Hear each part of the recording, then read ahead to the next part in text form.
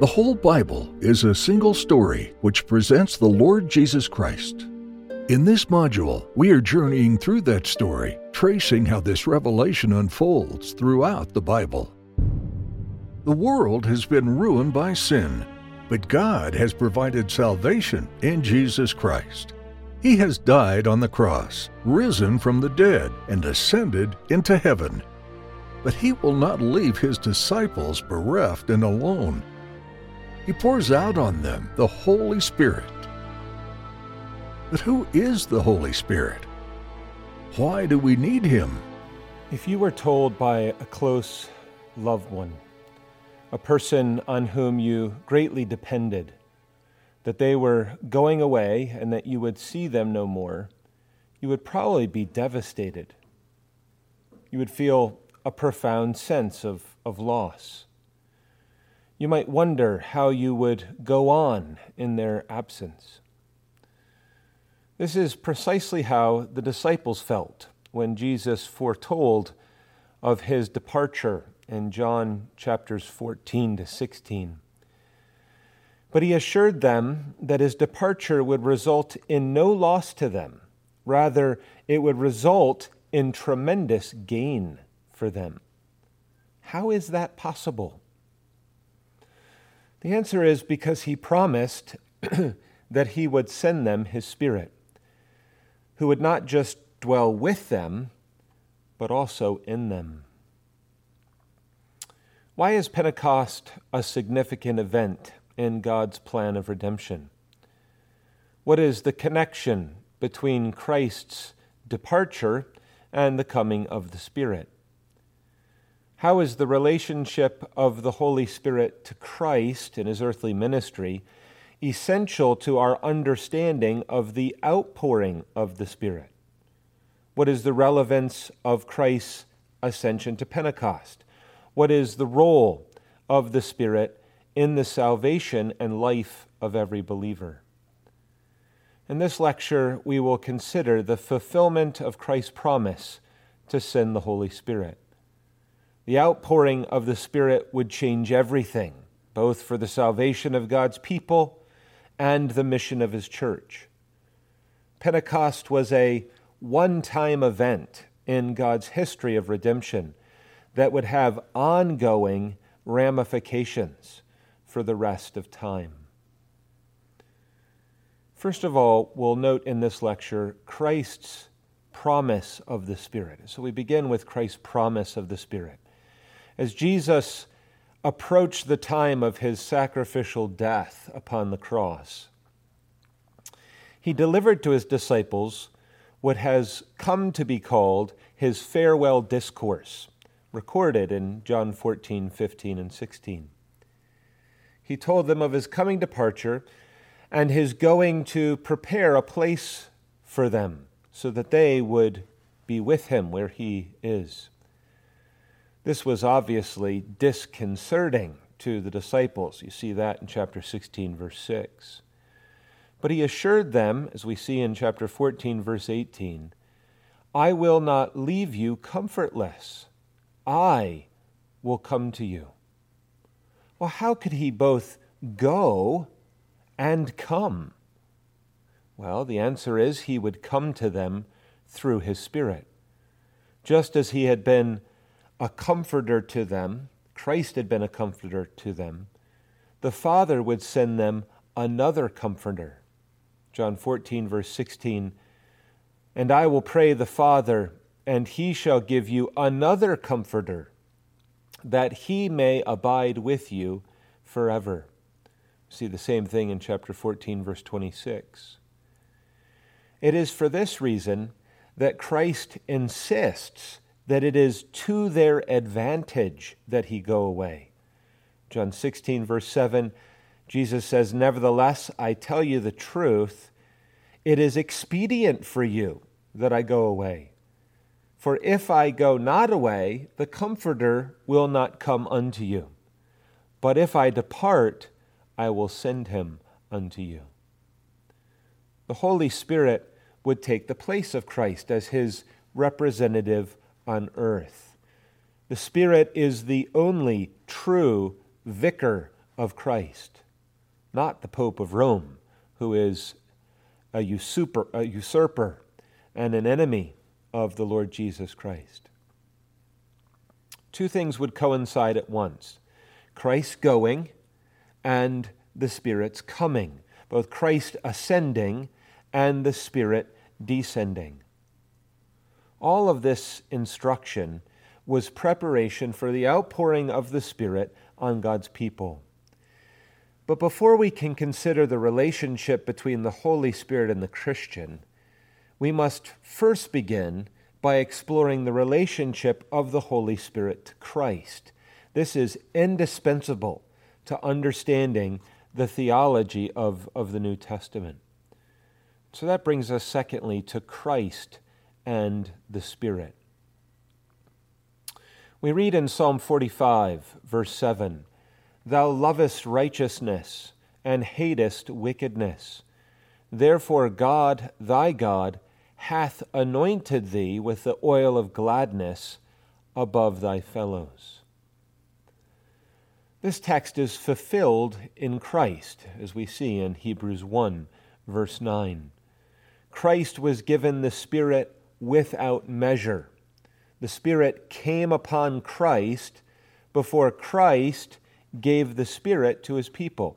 Indeed, Christ received the Spirit for the purpose of his people being able to receive the Spirit. So we must begin by considering the relationship of the Holy Spirit to Christ throughout his ministry. The Puritan John Owen, really more than any other that I've discovered, has developed this wonderful theme. I want to highlight a handful of, I think, important points regarding this. First of all, the Holy Spirit was present from the beginning of Christ's incarnation. Jesus was miraculously conceived by the Holy Ghost in the womb of the Virgin Mary.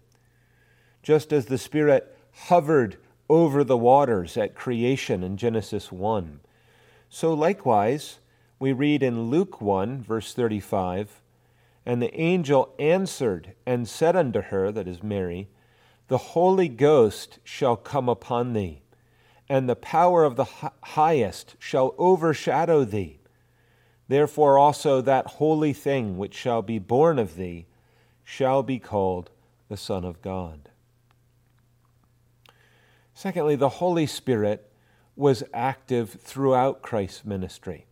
So we read in Isaiah 11, verse 2, the prophecy of Christ, which says, "And the Spirit of the Lord shall rest upon him, the Spirit of wisdom and understanding, the Spirit of counsel and might, the Spirit of knowledge and of the fear of the Lord." This is referring to Christ. The Son of God, in his humanity, grew in wisdom by the Holy Spirit. Not from sinful folly to wisdom, but from one degree of sinless, holy wisdom to another degree, a growing degree of wisdom. At his baptism, the Holy Ghost descended upon him like a dove. Christ entered into the fullness of the Spirit at the inauguration of his public ministry. And then he was led by the Holy Spirit into the wilderness to be tempted by the devil, as we see in Matthew 4:1. And he came forth preaching and accomplishing signs by the Spirit. All throughout, it is the Spirit upon Christ, working in him and through him and with him in his earthly ministry. Thirdly, we see the ministry of the Spirit at the cross. So in Hebrews 9, verse 14, we read, "How much more shall the blood of Christ, who through the eternal Spirit offered himself without spot to God, purge your conscience from dead works to serve the living God?" The Spirit sustained Christ in his sacrificial death upon the cross. And just as he was conceived by the Holy Ghost, so the Spirit preserved his body from corruption in the grave, in the tomb. Fourthly, all three persons of the Trinity were at work in Christ's resurrection, including the Spirit. Romans 8, verse 11 says, "But if the Spirit of him that raised up Jesus from the dead dwell in you, he that raised up Christ from the dead shall also quicken your mortal bodies by his Spirit that dwelleth in you." So the Spirit has a role in the resurrection of Christ. And you'll note here again the connection of union with Christ. That same Spirit, the Spirit that was on Christ and who raised Christ, is the Spirit who quickens, makes alive the mortal bodies of God's people as well. We'll consider the role of the Holy Spirit in Christ's ascension under the next point. But lastly, the ongoing ministry of the Holy Spirit is a Christ-centered ministry. So after Christ's ascension, in John 15:26 we read, "But when the Comforter is come, whom I will send unto you from the Father, even the Spirit of truth, which proceedeth from the Father, he shall testify of me." See, the Spirit's ministry is to testify of Christ. The focus of the Spirit is on Christ, glorifying Christ, showing Christ to his people. In John 16, verses 13 to 15, it says, "Howbeit, when he, the Spirit of truth, is come, he will guide you into all truth, for he shall not speak of himself, but whatsoever he shall hear, shall he speak, and he will show you things to come. He shall glorify me," that is Christ, "for he shall receive of mine and show it unto you. All things that the Father hath are mine. Therefore said I, that he shall take of mine and shall show it unto you." See, the ministry, the ongoing ministry of the Holy Spirit is to testify of Christ, to glorify Christ, to take the things of Christ and to show them to his people. So under this second point, we see something very important, the relationship of Christ and the Spirit. Thirdly, Christ giving the Spirit. The ascension of Christ marks another notable event in God's history of redemption. Christ is taken above the highest heavens to be enthroned and to reign as the King of Kings and to serve his people as their exalted mediator. We sing of this wonderful event in several psalms, Psalm 2, 24, 68, 110, and others. In this lecture, however, we are focusing on one primary consequence of Christ's ascension and exaltation, namely his pouring out of the Spirit upon his people, just as he had promised. This great event in the history of redemption took place on the day of Pentecost, as recorded in Acts 2. We read Peter saying in Acts 2, verse 33, "Therefore, being by the right hand of God exalted, and having received of the Father the promise of the Holy Ghost, he hath shed forth this, which ye now see and hear." All that we've seen under the previous point means that the Holy Spirit cannot be rightly known or enjoyed apart from Christ. This is why he is called the Spirit of Christ in various places throughout the New Testament. All of the blessings of God purchased by Christ become ours through the Spirit. Our communion with the Spirit is shaped by the Holy Spirit's communion with Christ. Now, you realize there is only one Holy Ghost. The same Spirit who dwelt on Christ is the same exact Spirit who indwells his people. It's not as if there are many, there is one. The same Spirit dwelling on Christ dwells in the hearts of all of his people. Christ gives the same Spirit to all who are united to him by faith. This lies at the heart of the new covenant, the covenant of grace. as prophesied in Ezekiel 36 and verse 27.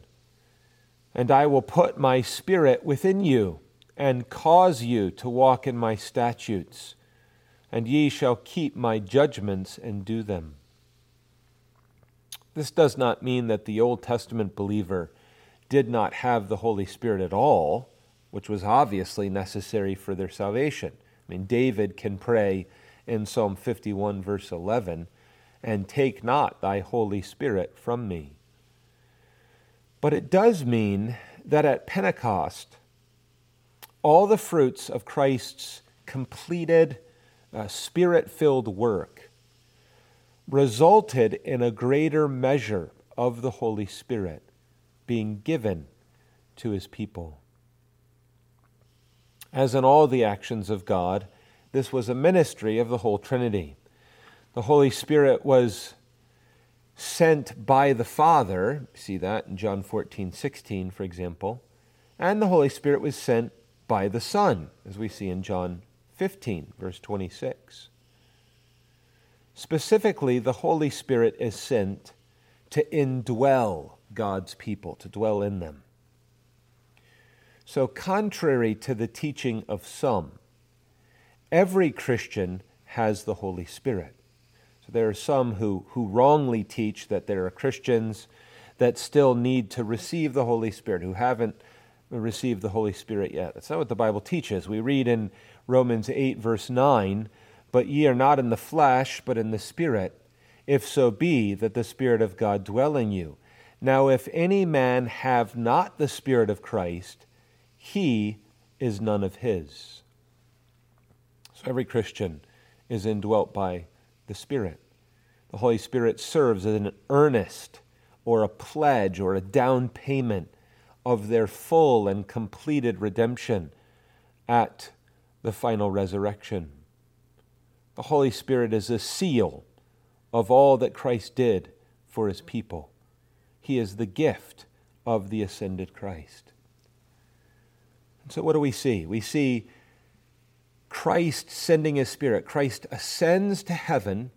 He is given the fullness of the Spirit, which he then pours out on the day of Pentecost on his people. And that Spirit comes to indwell the Lord's people, taking all that belongs to Christ and bringing it to bear in their own souls. So that brings us fourthly to the Spirit and the Christian. The Bible teaches that the Christian is born of the Spirit. One example is John 3, verse 16. That which is born of the flesh is flesh, and that which is born of the Spirit is spirit. The Holy Spirit regenerates the believer and indwells the believer, bringing him from death to life. He takes all that Christ is, all that Christ has accomplished in the salvation of his people, and the Spirit applies Christ's work to the souls of his elect. And so without the ministry of the Holy Spirit, there would be no one who is a recipient of all of the provisions and all of the attainments of the Lord Jesus Christ. The Spirit is the one who applies these things. He also convicts people of sin. He comes to convict the world of sin and of righteousness and of judgment to come. The Holy Spirit enlightens the Christian, comforts the believer, supports, sanctifies, and empowers the Lord's people. The place of the Spirit in the life of the Christian is indispensable. But we need to recognize that the ministry of the Spirit can never be separated from the Scriptures. So the Word and the Spirit must always be held together. Otherwise, you end up in trouble. If you have the Word without the Spirit, you end up in rationalism. If you have the Spirit without the Word, you end up in mysticism. They have to be held together. The Spirit who inspired the Scriptures, as we see in 2 Timothy 3:16, is also the same Spirit who illuminates the mind of the believer, right? Opening their eyes, enabling them to understand the Bible. The Spirit does not give new revelation to the contemporary Christian. He accompanies the revelation of the Scripture with power, making its influence powerful in the soul. So to be led by the Spirit is to believe and obey what the Bible teaches. To walk in the Spirit is to walk in the Word, according to the Word of God. The singing of psalms is an example that we saw in a previous lecture. In Ephesians 5, verses 18 and 19, Paul says to be filled with the Spirit, singing the songs of the Spirit. In the parallel passage of Colossians 3, verse 16, he says, "Let the word of Christ dwell in you richly." And he goes on to speak about singing the word of Christ in the Psalms. The Holy Spirit sanctifies the believer through the Word. As we meditate on it in reading and under the preaching and in singing and applying the Bible to our lives. And so to rightly understand the ministry of the Spirit, we need to understand the place of the Scriptures in the life of the believer. Conversely, we're not to resist the Word of God, as the Jews did under the Old Testament and under Stephen's ministry. You see references to this in Acts 6, verse 10, and Acts 7, verse 51. They were resisting the Word of God. Nor are we to grieve the ministry of the Spirit. Ephesians 4, verse 30. Thus losing the power and pleasure of our obedience. We're also warned of quenching the Spirit by dampening His ministry through a sinful lifestyle, rather than burning with love for His holiness. After all, He is called the Holy Spirit. The modern charismatic movement has placed great emphasis on particular gifts of the Spirit, such as various miracles and extraordinary signs and wonders. This is a great mistake. These unique gifts of the Spirit were given as signs and confirmations of new revelation in the New Testament. Mark 16, verse 20 says, "And they went forth and preached everywhere, the Lord working with them and confirming the word with signs following." Likewise, Acts 2, verse 22, "Ye men of Israel, hear these words, Jesus of Nazareth, a man approved of God among you by miracles and wonders and signs, which God did by him in the midst of you, as ye yourselves also know." The miracles were temporary signs attached to the apostolic era, not permanent features for the church in history. Furthermore, the charismatics have confused the gifts and graces of the Holy Spirit by thinking that walking in the Spirit means exercising supernatural powers. We cannot separate the gifts of the Spirit from the person of the Holy Spirit, nor the gifts of the Spirit from the knowledge of Christ. As we saw earlier in this lecture, the Holy Spirit's main work is to magnify the Son and to take the things of Christ and to show them to us. But when the Spirit does this, it results in conformity to Christ. We read in 2 Corinthians 3, verse 18, "But we all with open face, beholding as in a glass the glory of the Lord, are changed into that same image, from glory to glory, even as by the Spirit." This results in conformity to Christ. We read in 2 Corinthians 3, verse 18.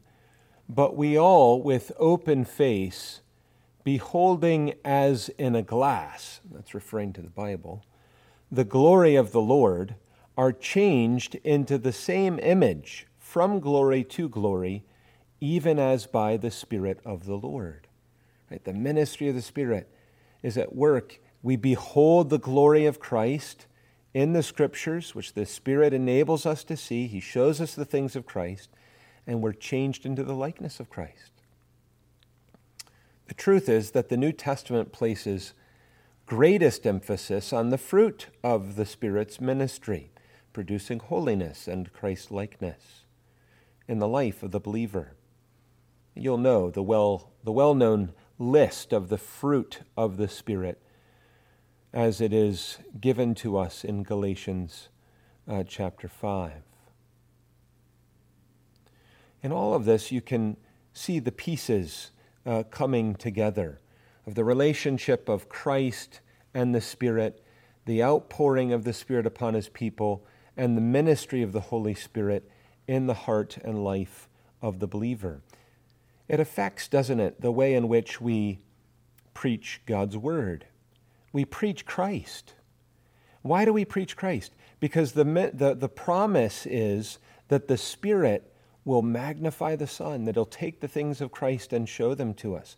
And so when we're preaching Christ throughout the whole Bible, we do so with the assurance that this is indeed the very vein in which the Holy Spirit operates.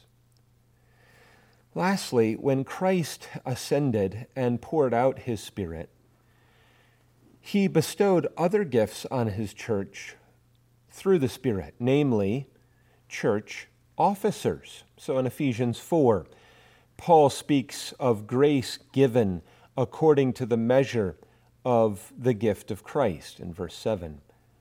Then he refers to Christ's ascension in Psalm 68, verse 18, and applies it to the giving of church offices. Ephesians 4, verse 11 says, "And He gave some apostles, and some prophets, and some evangelists, and some pastors and teachers."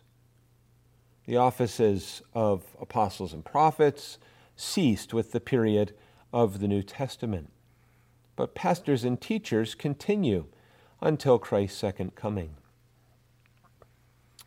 How are church officers gifts of Christ through the Spirit to the church? Well, the verses that follow in Ephesians 4 explain that the purpose of these gifts is to build up and to edify the body of Christ and to strengthen the maturity of God's people in sound doctrine. So Paul can write to the Corinthians and say in 1 Corinthians 3, verses 21 and 22, "For all things are yours, whether Paul or Apollos or Cephas, or the world, or life or death, or things present or things to come. All are yours." The Spirit's role is indispensable in the life of the Christian and in the corporate church of the Lord Jesus Christ. Christ is the head of His body, the church, and the church is indwelt by Christ's Spirit, who carries forward God's work of redemption, magnifying the Son. Well, in conclusion, in this lecture, we have learned that the ascended Christ pours out His Spirit upon His people, and the Spirit glorifies the Son and takes the things of Christ to show them to His people. You can see how this fits within the overarching theme of this course, how God is, throughout the history of redemption, unfolding, disclosing the revelation of Himself in Christ. Ministry of the Spirit fits perfectly within that framework, the way in which God reveals Himself and His glory to His people. In the next lesson, we will turn our attention to the recipients of this blessing. We'll consider what the New Testament teaches us about the church of the Lord Jesus Christ. We hope you've been inspired by what we have considered in this lecture. Join Reverend Robert McCurley next time as we delve further into our journey through biblical theology and ask, how do these Spirit-filled disciples form a church?